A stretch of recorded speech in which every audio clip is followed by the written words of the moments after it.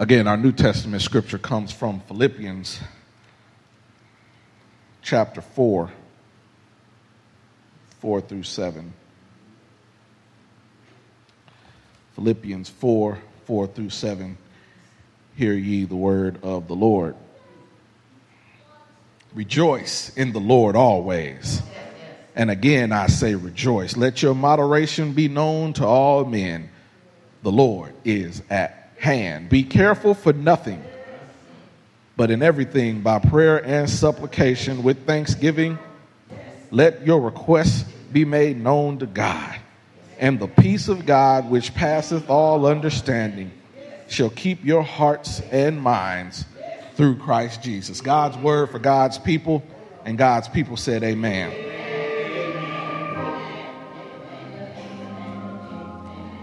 Amen and amen. I want to talk a little bit about rejoicing for power. Rejoicing for power.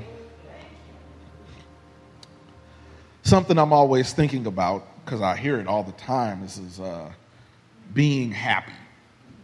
Are you happy in everything that you've done? I was reminded of a song that I was listening to, and a young man was trying to court another young lady that was already seeing somebody, and one of the questions that he asked to the lady was, "Are you happy?" In an attempt to take her away from this other person, he asked, "Are you happy?" And that is what we think about oftentimes when we are in a relationship: is, does this person make us happy? We do things in our day-to-day life, and part of the reason that we do those things is to make ourselves happy. We like the way it feels. We like the way doing the pleasure that we derive from those things. There's a philosopher by the name of John Stuart Mill that talks about utilitarianism, and utilitarianism is basically doing what you feel is good. We do what makes us happy. We are always in the pursuit of happiness. I think that is why Thomas Jefferson put those words in the Declaration of Independence when he said, we are here for life, liberty, and the pursuit of happiness. That is something we are always chasing. And if things don't make us happy, we tend not to do them anymore. We tend to move on to the next thing because it doesn't make us happy. They do studies that say that the pursuit of happiness, though, is actually not fulfilling. When you try to do things that make you happy, it often runs its course, and you are no longer happy about it. Some people think if I were to make more money, I would be happier. But studies actually show that once you get to a certain amount of money, and that number is actually, they say, around $75,000 a year, but once you get there, no matter how much more money you make, whether it be another 75,000 or whether it be 75 million, those people are no happier than the next person. There was another study that revealed that people tend to actually be the happiest in their 50s. When they watch people over the course of their life, when they're a child, of course they're happy. They don't have to worry about bills and credit and going to work every day. But then once they reach adulthood, well, legal adulthood, as they say, because it's the age 18, their happiness sort of peaks, and then it goes down. And then it starts to go back up overall about when they start to hit their 50s.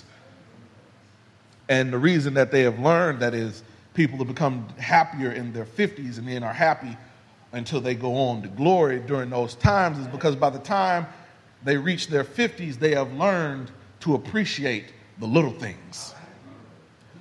When you are, and I am a victim of that myself. I'm looking for the next ladder of promotion. I'm looking for the next way to achieve. I'm looking for something to do better, and I've had to learn to appreciate the little things.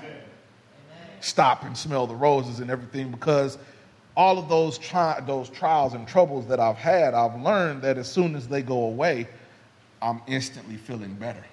I can be stressed out about a situation until I come up with the solution to said situation, and then I immediately feel better. And nothing's actually changed, only how I feel about it. So they say that it is how you change your mind about certain things is whether or not you make it happy. I was reminded of a picture I saw, and it had a character, a little stick figure, holding a jar full of happiness. And someone else walked up to this, another character walked up to this in the drawing and said, "Where did you get that from?"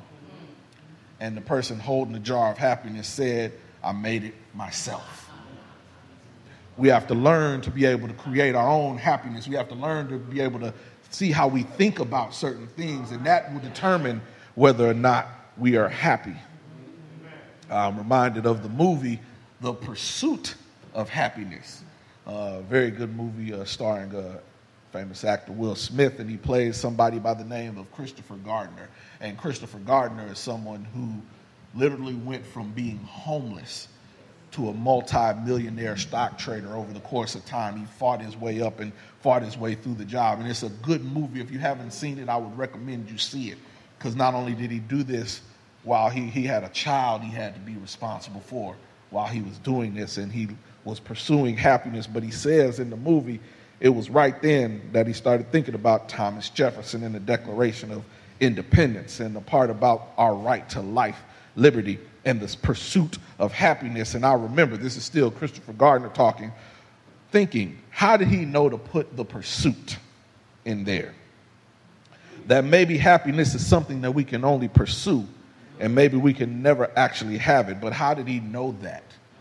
We spend all of our time pursuing things and chasing things and trying to go after people because we think that'll make us happy.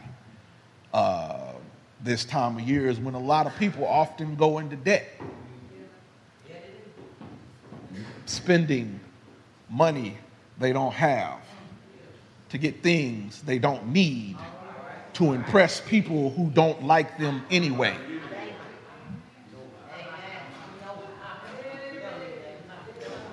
But it's the chase. It's the pursuit. We get so consumed with the pursuit that we forget to focus on what makes us happy. Really happy. And so in this text, we have this rejoice for power. And what the Apostle Paul is talking to the church in Philippi, he is giving them some tools for their own power. And those tools for their own power, and one of those things that he's given them is something that will truly make them happy. Amen. It will give them joy, not necessarily happiness. It will be a state that they're in and not just something in reaction to something else, because being happy oftentimes is reactive. We need something to make us happy. We need an event to happen. We need someone to say certain things. But when you are joyful, that is a content state that you're in no matter what the situation is. And so he breaks it down, and he breaks it down in a prayer, first off. And in that prayer, he tells us that there are two rules that need to be observed in order for us to get this power to function. First off, we would never be stressful in anything. And the second thing is we have to be thankful in everything. Never be stressful in anything, and we ought to be thankful in everything. I'm often reminded on my job when these kind of things happen, because usually when I'm working in a particularly high stress situation. Everyone else around me is high stress. There'll be a particular meeting, and you'll have the president of marketing from ExxonMobil and the president of marketing from American Express and the president of marketing from Shell, all in the middle of this meeting, and the audio-visual equipment stopped working. And they've called me to come fix it. And something that I've learned in those situations is I can't be stressed out, because if I'm stressed out, I will lose focus. Furthermore, if I'm stressed out about the situation, whether I'm stressed out or not, that does not make the equipment get fixed any faster. And so I try to take that approach not only to my day job, but take my approach to that in everything that I do. Not to say that stressful situations won't come, but how I choose to handle those situations, how I choose to respond to those situations will make me operate just a little bit better in those things. And so we must not be stressful in everything. And then we also have to be thankful. Thankful for the opportunity. Thankful for every breath you take because it's not promised. Thankful for food on the table and clothes on our backs and roofs over our heads. We must be thankful for everything. Because everything that we have is not promised. And not only is it not promised, we can lose it in the blink of an eye. We can have a nice car, a nice house. We can have all of these nice things and understand that with somebody hitting the wrong keystroke, it can all go away. Somebody putting your name on the robocall list, somebody enrolling you in a program, those things that you're holding on to can go away at the blink of an eye. But you know what won't go away? The love of Jesus Christ. He'll never leave us nor forsake us. He won't leave us hanging dry. He will not make a mistake. So we ought not be joyful in those things, those material things, because all of that can go away. Rejoice. Rejoice. The theme of joy is prominent all over Philippians. The command rejoice can always be obeyed, even when there's conflict going on. There's adversity. There are tough times. There's deprivation when you're losing things, because joy doesn't rest on favorable circumstances. Your joy should come from the Lord. And Paul uses rejoice over and over again throughout Philippians to reemphasize the point. It says in 1:18, what then? Only that in every way, whatever the pretense of truth, Christ is preached. And in this I rejoice. Yes, I rejoice. And then you slide on down to 2:16 and he says, holding fast to the word of life, so that I may rejoice in the day of Christ, that I have not run in vain or labored in vain. And going in 2:17, he says, yes, I am being poured out as a drink offering and the sacrifice of the service of your faith. I am glad and I rejoice with you all. In 2:18, he says, for the same reason, you should also be glad and rejoice with me. Going further down in 2:28, he says, therefore I have sent him more eagerly, that when you see him again, you may rejoice and I may be less sorrowful. In 3:1, it says, and all for Christ. Finally, my brethren, rejoice in the Lord. For me to write the same things to you is not tedious, but for you it is safe. And then in 3:3 it says, for we are of the circumcision, the select few that are put apart, who worship God in spirit, rejoice in Christ Jesus, and I have no confidence in the flesh. He says rejoice over and over and over again in Philippians, and he says it over and over and over again in all other texts that he wrote, because he is joyful. And the amazing part about him constantly saying rejoice, rejoice, rejoice, rejoice, especially in Philippians, is that he wrote this while he was in prison. I don't know about you all, but I would find it very challenging to be able to not only be joyful in prison, but be telling everybody else they need to rejoice too. He's in jail, suffering for preaching the gospel, and is still telling the rest of these churches, yes, I am in jail, but rejoice. I am content whether abased or abound. He is content. He is joyful in these situations. So if Paul can be joyful in jail, and if Paul can encourage other people to be joyful in jail, who am I to get mad at somebody who didn't speak to me? Who am I to have a bad day about some sort of attitude that somebody else had? Be joyful. And so he says to be joyful. And not only that, he says, rejoice in the Lord always. And then he says, let your moderation. Some translations say meekness. Some translations say forbearance. Some translations say gentleness. But the Greek word is basically denoting a spirit that rises above offenses. Yes, that person would have offended you, but you ought to be able to take the high road and rise above it. Because if you don't take the high road and rise above it, they are, as my mom continues to tell me, living in your head rent free. they are capable of controlling your mental state. And then they're on to the next thing. I would guarantee that most of the people that we get mad about don't spend as much time thinking about us as we do them. Now, there may be some of them out there that do, but they may say or do something ignorant and go on about their business, and you mad for the next week. But you have to arise above it. That is the secret of joy, not letting other people control you. And I find it hard, amazing, again, to be reasonable, gentle, magnanimous is some translations of the word in the Greek, because the people at that time were in a group of, in an area where you had to be loyal to Rome. To be loyal to Rome meant you had to have faith in, believe in, worship the gods of the Roman Empire. There was not always a time where those who were following Jesus Christ as their Lord and Savior were in the majority. Matter of fact, during these times, they were in the minority. And not only were they in the minority, but everybody around them kind of looked at them strange, treated them like atheists, because they were worshiping their own gods and you didn't worship their gods. And so because those people didn't worship their gods, they thought they were atheists. And that was the best of the problems, because the worst of the problems meant that you might die. There were people running into houses where people were worshiping Jesus and getting killed. Being a Christian meant you had to give up everything you knew, your lifestyle, your status in the community, and possibly your life. But yet and still, these people had to be gentle and meek and magnanimous and joyful during these situations while these people were trying to kill them.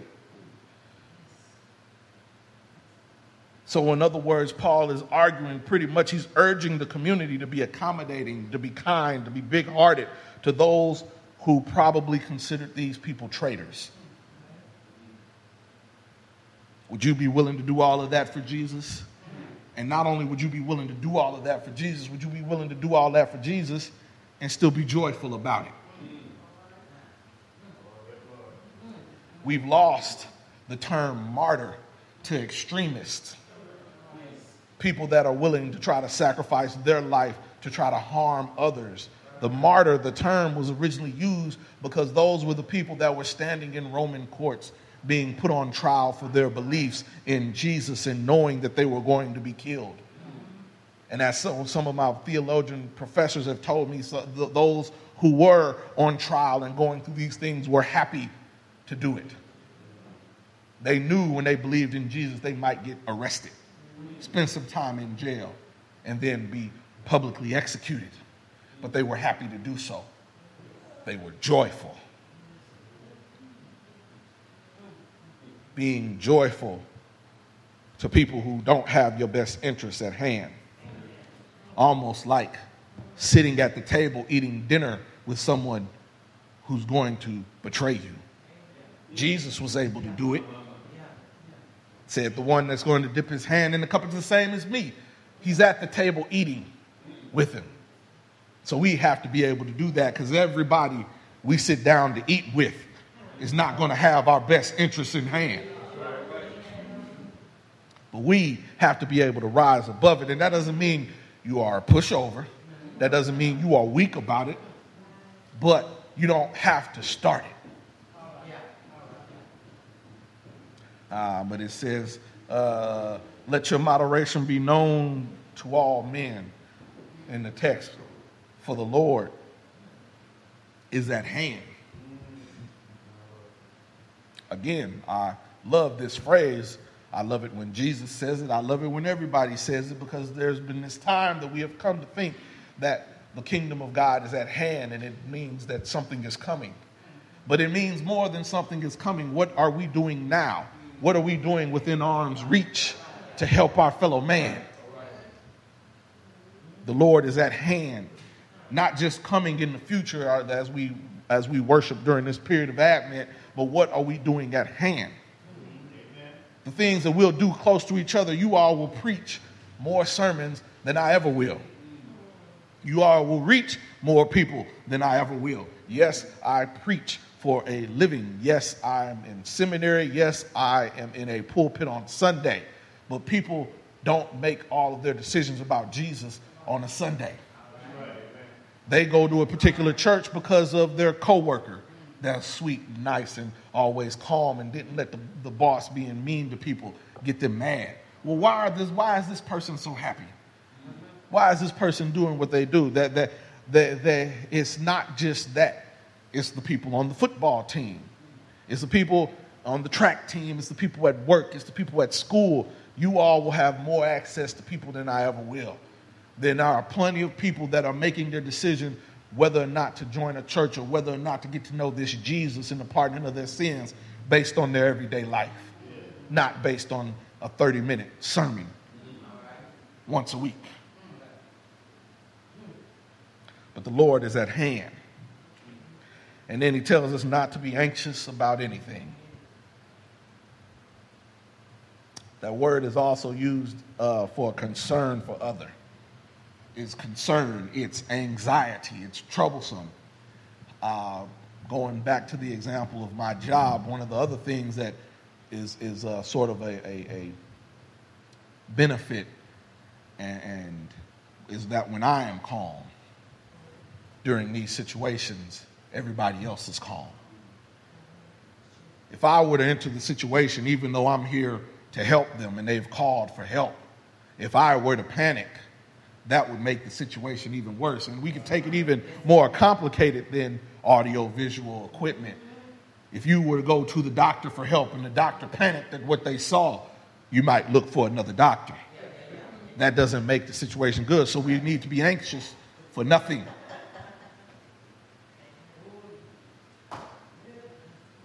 But in everything, I like that it says in everything, because everything leaves no qualifier. Everything leaves no room for negotiation. Everything leaves no out clause, no fine print. In everything, through prayer and supplication with thanksgiving, let your requests be made known to God. In everything, he says prayer. It doesn't say what kind of prayer. Yes, we have different types of prayer, of thanksgiving and supplication and different things of that, and intercession. In everything, prayer. They're all together. Presenting requests for prayer provides an outlet for anxiety, and doing so with thanksgiving is an antidote to worry. There are things that will be going on, and if you just pray about it, you'll feel much better. I've heard the saying that prayer does not change things. They said prayer changes you until the things change. You may not get the answer you want right then, but if you pray about it, I guarantee you will feel better about it. And if it doesn't work, keep trying. But we have to let everything be made known to God. We can't just pray when we bless our food and pray when we come to church. We have to be prayerful about everything we do. We have to be prayerful about our jobs. We have to be prayerful about our communication. We have to be prayerful about the decisions that we make going forward. We ought to invite God into everything. Amen. If we don't, I imagine that we can't wonder why the reciprocity is not there. If we only call somebody when we need them, are they willing to help us all the time? It's not to say that God won't help you, but I'm saying we ought to spend more time putting into the relationship as opposed to getting out of the relationship.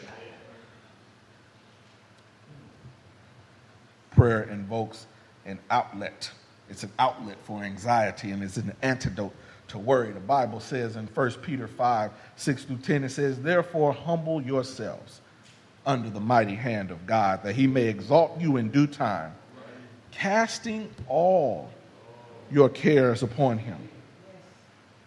Casting all your prayers upon him, for he cares for you.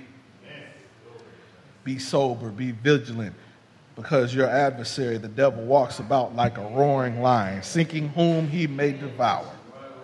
Resist him, be steadfast in faith, knowing that the same sufferings that you are experiencing by your brotherhood in the world are being experienced by your brotherhood in the world. but may the God of all grace, who called us to his eternal glory by Christ Jesus, after you have suffered a while, perfect, establish, strengthen, and settle you. Casting all your cares upon God. Again, in everything, prayer. And that goes back to that whole people getting happy more so in their 50s and even being anxious for nothing. Something I've learned taking a lot of psychology classes lately is they say that your brain doesn't even finish really developing until you're 27. And that your actual hardwired personality doesn't really come in until you're about 40, because by then you're able to keep an even keel with what's going on. You've been able to see everything. You've been able to, as one person said, learn the trades before you learn the tricks. You've been around. You've seen some things. You're experiencing those things. And I'm reminded of that when I think about this roaring lion, because I watch a lot of animal shows, Animal Planet, National Geographic. I watch animals on YouTube. I like to watch animals, especially in their wild state. And one thing I've learned about a lion is a lion that roars doesn't actually do the hunting. The lion's job when they roar is to scare you off of your path.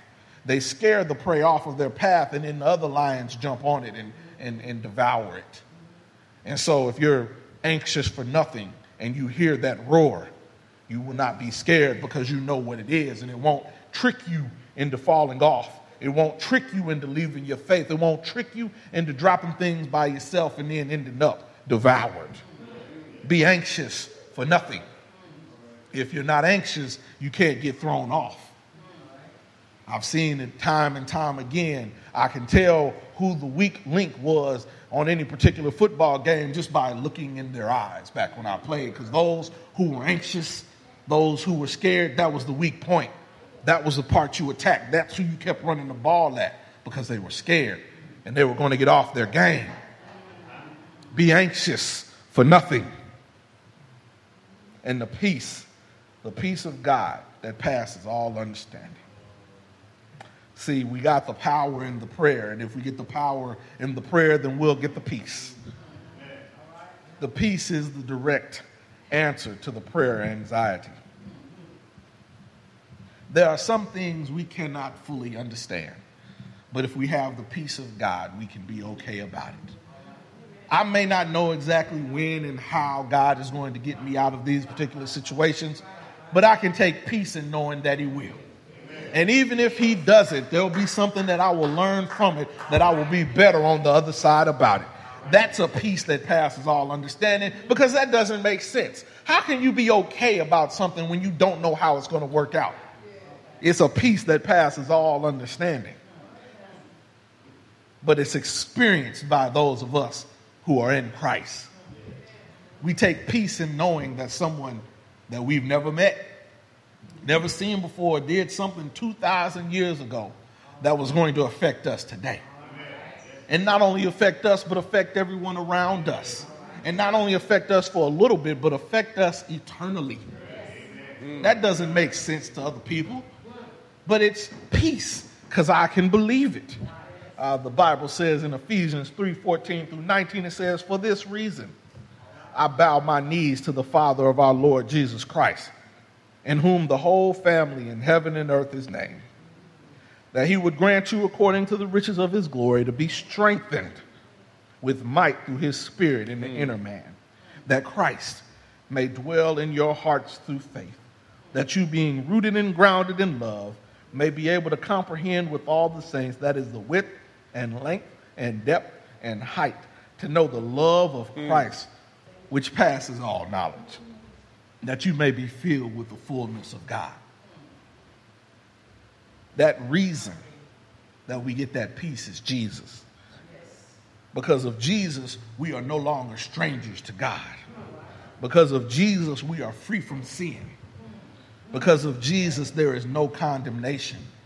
And because of Jesus doing all of those things by dying on the cross for our sins, and whoever believing in him not perishing and having everlasting life, because of that we can rejoice. and we can rejoice always. There's a whole lot of stuff that goes on that won't last. Presidents come and go. Businesses come and go. Family comes and go. But one thing remains. Jesus Christ. The one who is the forgiver of our sins. That never goes away. And because that never goes away, I can always rejoice. In the name of the Father, in the name of the Son, and in the name of the Holy Spirit, the doors of the church are open, and we invite you to come.